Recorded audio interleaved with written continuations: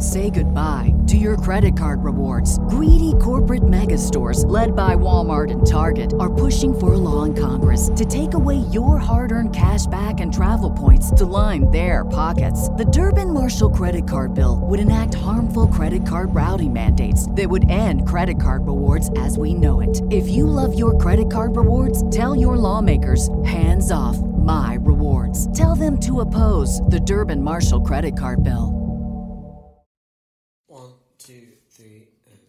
Hello and welcome everyone to Okie Investigations. Oh, my name is Trevor Shelby. The spooky times are here, and that means we're telling haunted stories once again. But seriously, folks, thank you all for joining us for the 2021 Spooky Time episodes. These are so much fun. It's October, and I'm ready to tell just a few more spooky stories from my home state, and in this case, elsewhere. But before we get to the story, let's talk about me, shall we? I'm an Oklahoman who loves to investigate crimes that's happened in my state and across the United States.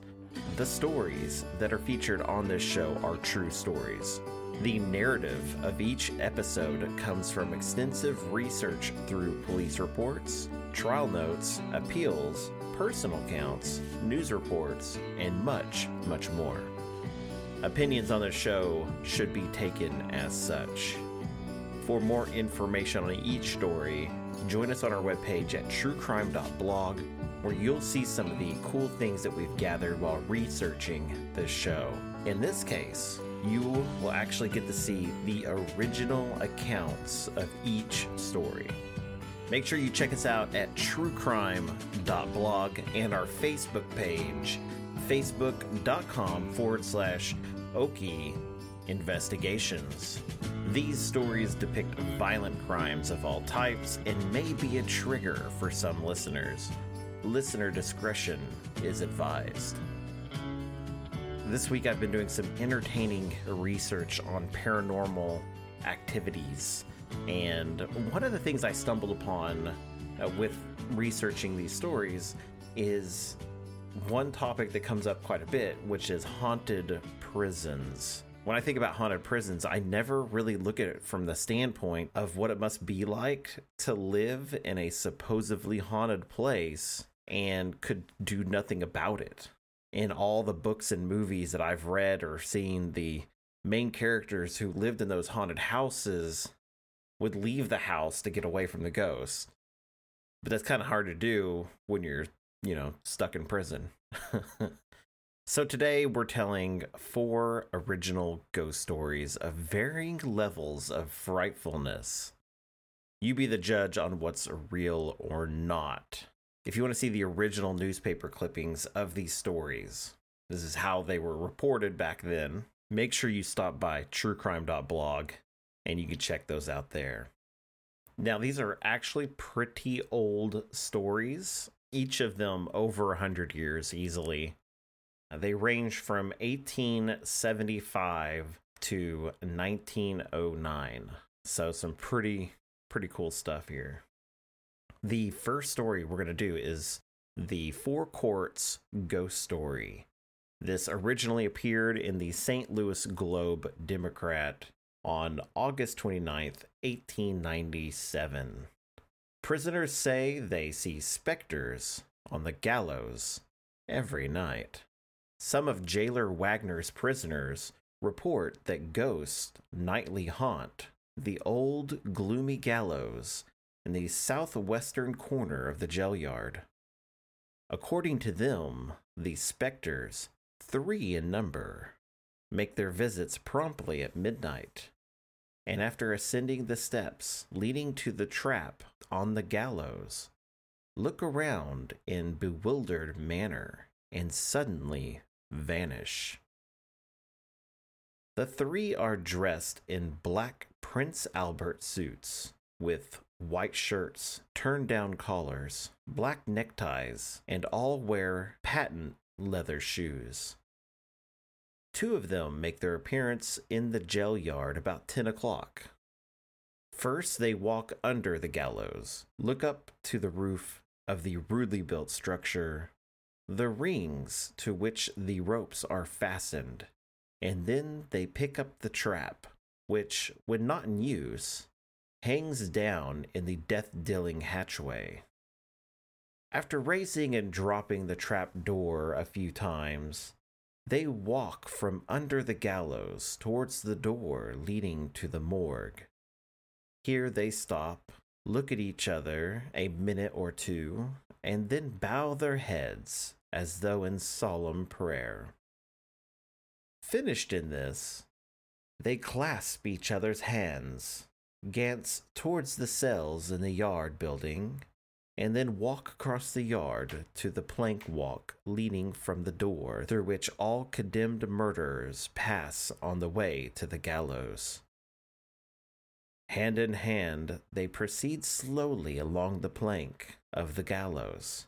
All of this occupies about 2 hours' time, and as the tower clocks in the town can be heard striking the hour of 12, another object, dressed in black, with small black studs in the front of the white shirt, suddenly appears. The first two are seemingly holding a conversation in low tones on the gallows when this third object, with cords binding its arms and legs, walks slowly along the plank to the gallows. After reaching there, the last one kneels down on the platform. The other two stand with bowed heads close beside, with terrible expressions on their faces. Suddenly, the last one arises, and the three step forward. Deep moans as though someone was in pain are heard. A rope at the end of which is dangling a noose swings from the roof of the gallows. There's suddenly a flash, and all disappears. This has been going on nightly for over a week, says several of the prisoners. The first time to speak of it to the guards was John Thomas Schultz, who was awaiting trial for the murder of his sweetheart, Annie Thomas Schultz. Friday night called Chief Night Guard Sam Murray to his cell, and with a look of wild excitement in his face, begged to be changed from his cell. Number 37 on the first tier in the southern part of the building to one of the opposite side of the place. I cannot sleep at night, he told Murray, on account of the ghost in the yard. If I fall asleep early in the evening, I'm awakened by a ringing noise in my ears about 10 o'clock. When I go to my cell window, I see two ghosts, and no matter how hard I try to get away from there, I cannot. I fear that my end will be on the gallows, and I am sure that the three objects which put in an appearance at 12 o'clock go through what I must experience. Guard Murray thought no more of Thomas Schultz's story until, in making his rounds, he was stopped by Lee Shelton, alias Stack Lee, who is charged with murdering William Lyons on Christmas Day, 1895. Shelton told about the same story as Thomas Schultz and begged to be changed from the cell he now occupies. He said that his cellmates had also seen these specters and that none of them could sleep at night from the fright. Henry Clay, alias Peggy, charged with the murder of Chronicle Red, a newsboy, also claims to have seen the objects, and Friday night, as guards Robbins and Nelts were making their rounds in the bull ring, Clay kept up a continual howl to them to look out and see them. They looked, but could see nothing. Jailer Wagner will probably transfer the frightened prisoners to other cells, as they were the ones who started the recent riots. Detective Williams and Gaffney visited the jail yard last night to arrest the specters if they would put on an appearance, but nothing wrong was visible. Now, I think this is actually a pretty neat story. Even though I've worked in a jail before, so I kind of got an idea that these inmates are up to no good, I do feel like maybe they did see something. It's kind of, I don't know. Either way, I think it's pretty neat. I do like the little tidbit at the end, how they had officers actually down there waiting for the ghosts to arrive so they could then arrest them. I don't believe they were able to because they did not call the right Ghostbusters. Now we're going to move to our next story titled Ghosts Scare Prisoners. This takes place in Washington, Indiana on December 23rd and was originally reported by the Belford Daily Mail on December 24th, 1909. Washington, Indiana, December 23rd. According to Sheriff Colbert and his prisoners, the Daviess County Jail is haunted by ghosts that produce terrifying sounds. Cells on 2 floors of the jail extend the full length of the building to the right, with an extra cell fronting on the 3rd Street, which is used as the women's ward. It was in this cell that Steve Cole, the murderer of his cousin, says he heard the ghost every night he was in jail. Sheriff Colbert says that time and time again he's been awakened in the night, usually between the hours of midnight and 1, by his prisoners calling for him. The haunted part of the jail is on the 2nd floor. In a cell on the floor, 2 men and 1 woman have hanged themselves in the last 10 years, and the ghosts of these 3 unfortunates are supposed by the prisoners to visit the jail. Strange noises seemingly coming from the cells. The sound of a man snoring first reaches the frightened men's ears. Then comes the sound of a man strangling to death. The death rattle completes the mysterious noise, and then all is quiet. However, the preliminary sounds what attract the attention of the inmates of the jail. The huge iron cage opening from the hall to the cell corridor rattles, and then follows a clanging if all the cell doors on the floor are being forced off their hinges. By this time, the prisoners are fully awake. The strangling noises furnish enough fright to cause the men to call for the jailer. Steve Cole described these sounds before he was taken to Michigan City. He said that Friday night last, he was awakened by the cage rattling and then the shaking of the cell doors. He was on the 2nd floor and got out of bed thinking the sheriff was putting someone to cell. He looked out, but all was quiet. Soon after, the rattling door sounds came from a cell near him. He said they were so realistic he could almost see a man in the cell choking to death. Though he had heard the sounds before, he was unable to go to sleep again and lay awake for the rest of the night. Cole was one of many to tell the same story of the haunted jail. Each of the 3 suicides died a slow death by strangulation, using their towels for that purpose. The Daviess County Jail was built a number of years ago. John McGregor, Lake County Commissioner of Marion County, was the contractor. It is a substantial brick building, but the heating apparatus is out of date. It is asserted by scoffers that the strange noises are due to the water in the pipes of the heating plant. But prisoners say the noises have been heard at times of the year when there was no water in the pipes. The correspondent sat in the dimly lit corridor of the jail late Saturday night while Steve Cole told of the murder he had committed when he shot his cousin, George Cole, in the back with a rifle. Following the narrative of the murder came his vivid description of the haunted jail, in which altogether he had spent about 60 nights. Many of these nights, his sleep was disturbed by the ghosts.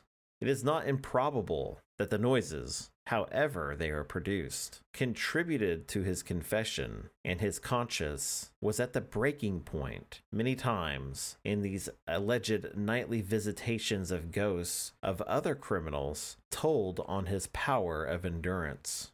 Ghosts or no ghosts, it is not an inviting place to stay the night. At the conclusion of Cole's story, the correspondent was glad to seek the fresh air.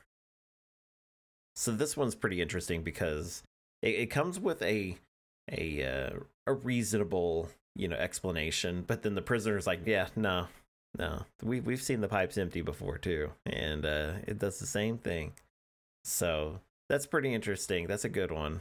I do like the notion also in this story that this annoyance at night, this death rattle and choking sounds and rattling of cages is like partially responsible for this inmate to be confessing to shooting his cousin because he just couldn't stand it anymore. Okay, so our next story is called A Prison Ghost. This one was written in 1902 by author C.B. Lewis, and it first appeared in the Daily Republican Register in Mount Carmel, Illinois on October 8th, 1902. This was kind of written more like an actual story, so this one's pretty well written and quite enjoyable.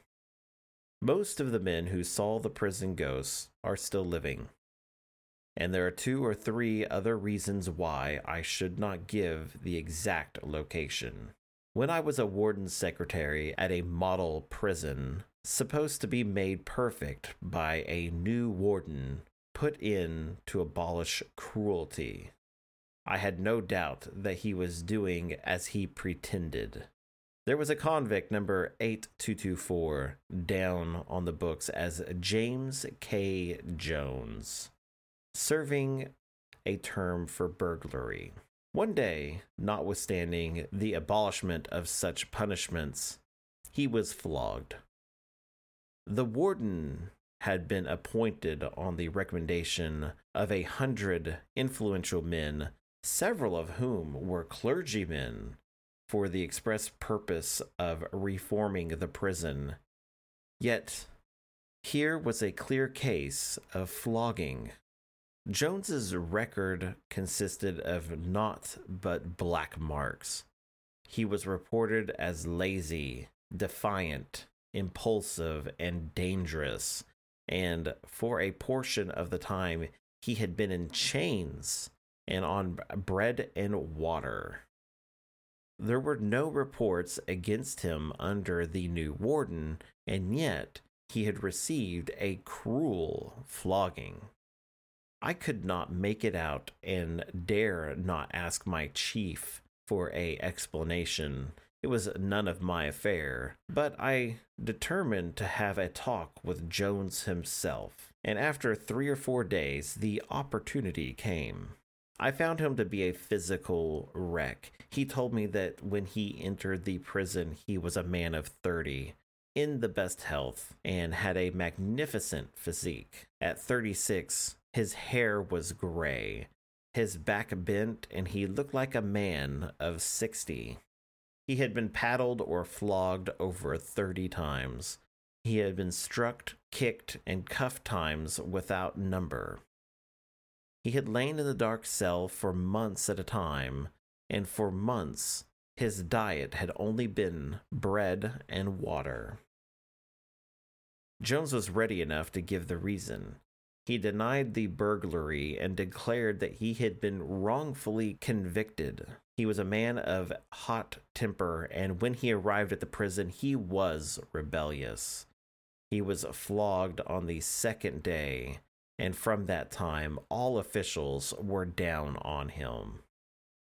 He declared that he was deliberately nagged and provoked into defiance, and that the idea seemed to be to hound him to his death. When the new warden came, Jones hoped for fair treatment, but was disappointed. The new head was down on him from the first day and sought for pretexts to administer punishment. If the convict's statements were to be believed, then the warden had a streak of cruelty in his nature unsuspected by his friends, and I made up my mind to watch, wait, and say nothing. I never got to speak with Jones again, but I knew what happened. Without a single report being entered against him, he was flogged, doused with cold water, loaded with chains, and confined to the dark cell. The guards nagged and provoked and hounded him, and the warden himself handled the cat-o'-nine-tails and delighted in the punishment. I knew this only after the convict's death, or I should have left my station and reported the facts to the governor. One day I was ordered to fill in and record a report of Jones's death. The blank bore the report and signature of the prison doctor. He gave the cause of death as heart trouble, but I came to know that afterwards that Jones had died under his last flogging. Not half a dozen men were in the prison knew of his demise, though it brought about great changes. 2 nights after the death, the warden was aroused from his sleep to see Jones standing before him, loaded down with chains. He sprang out of bed and clutched at space.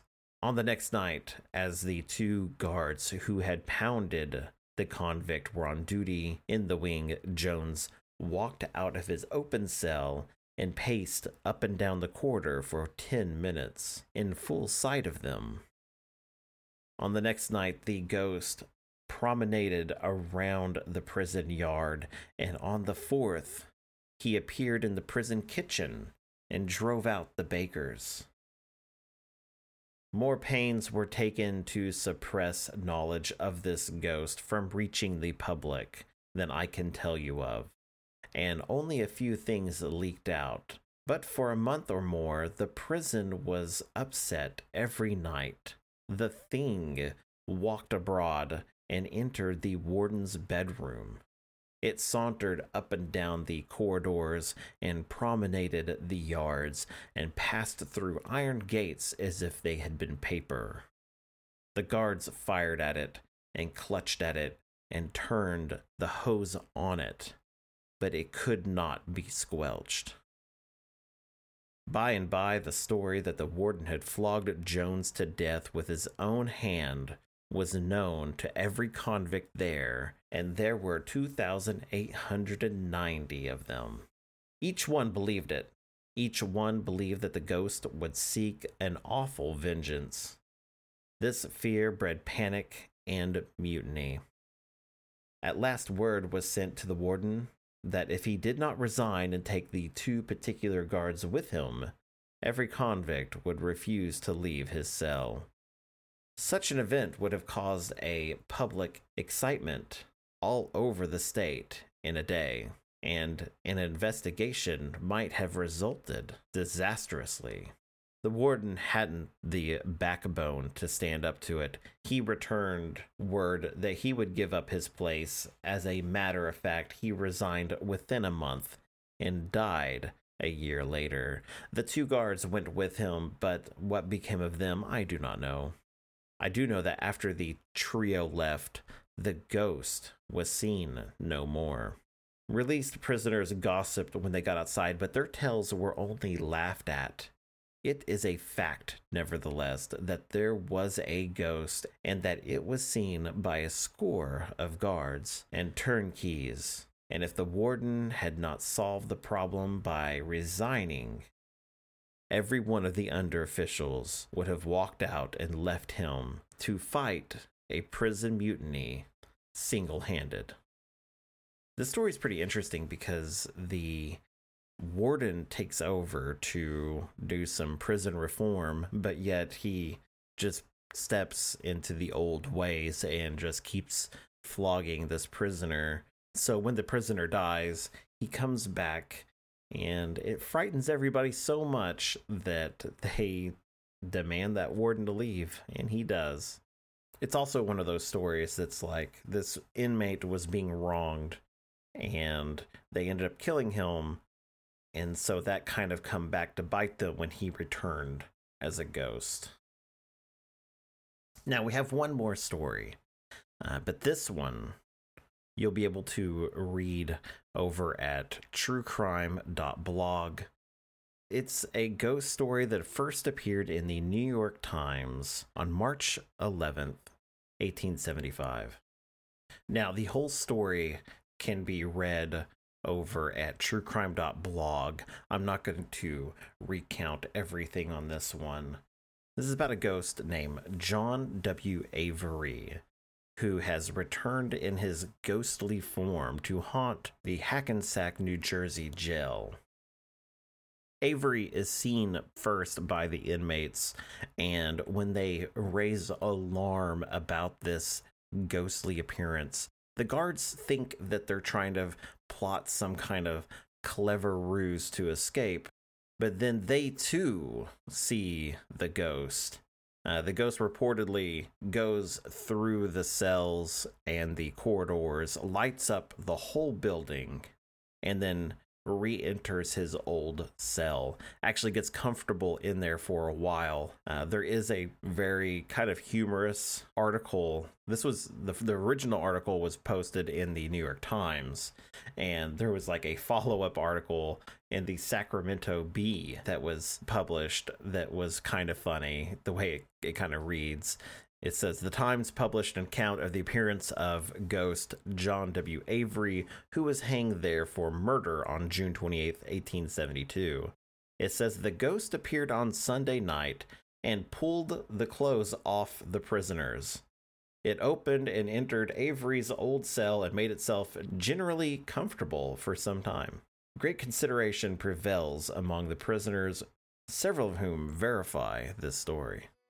So if you want to read this entire story of clothes being ripped off and a ghost roaming around, you can go ahead and visit us at truecrime.blog. Read that one there. This has been a lot of fun researching these ghostly stories. This is probably one of my favorite times of the year. We get to mix things up. We get to change things around. Not everything is doom and gloom murder here, for sure. Anyways, guys, if you haven't already, make sure you hit that subscribe button. It helps us out a whole lot more than you know. And I will see you guys next time. See ya.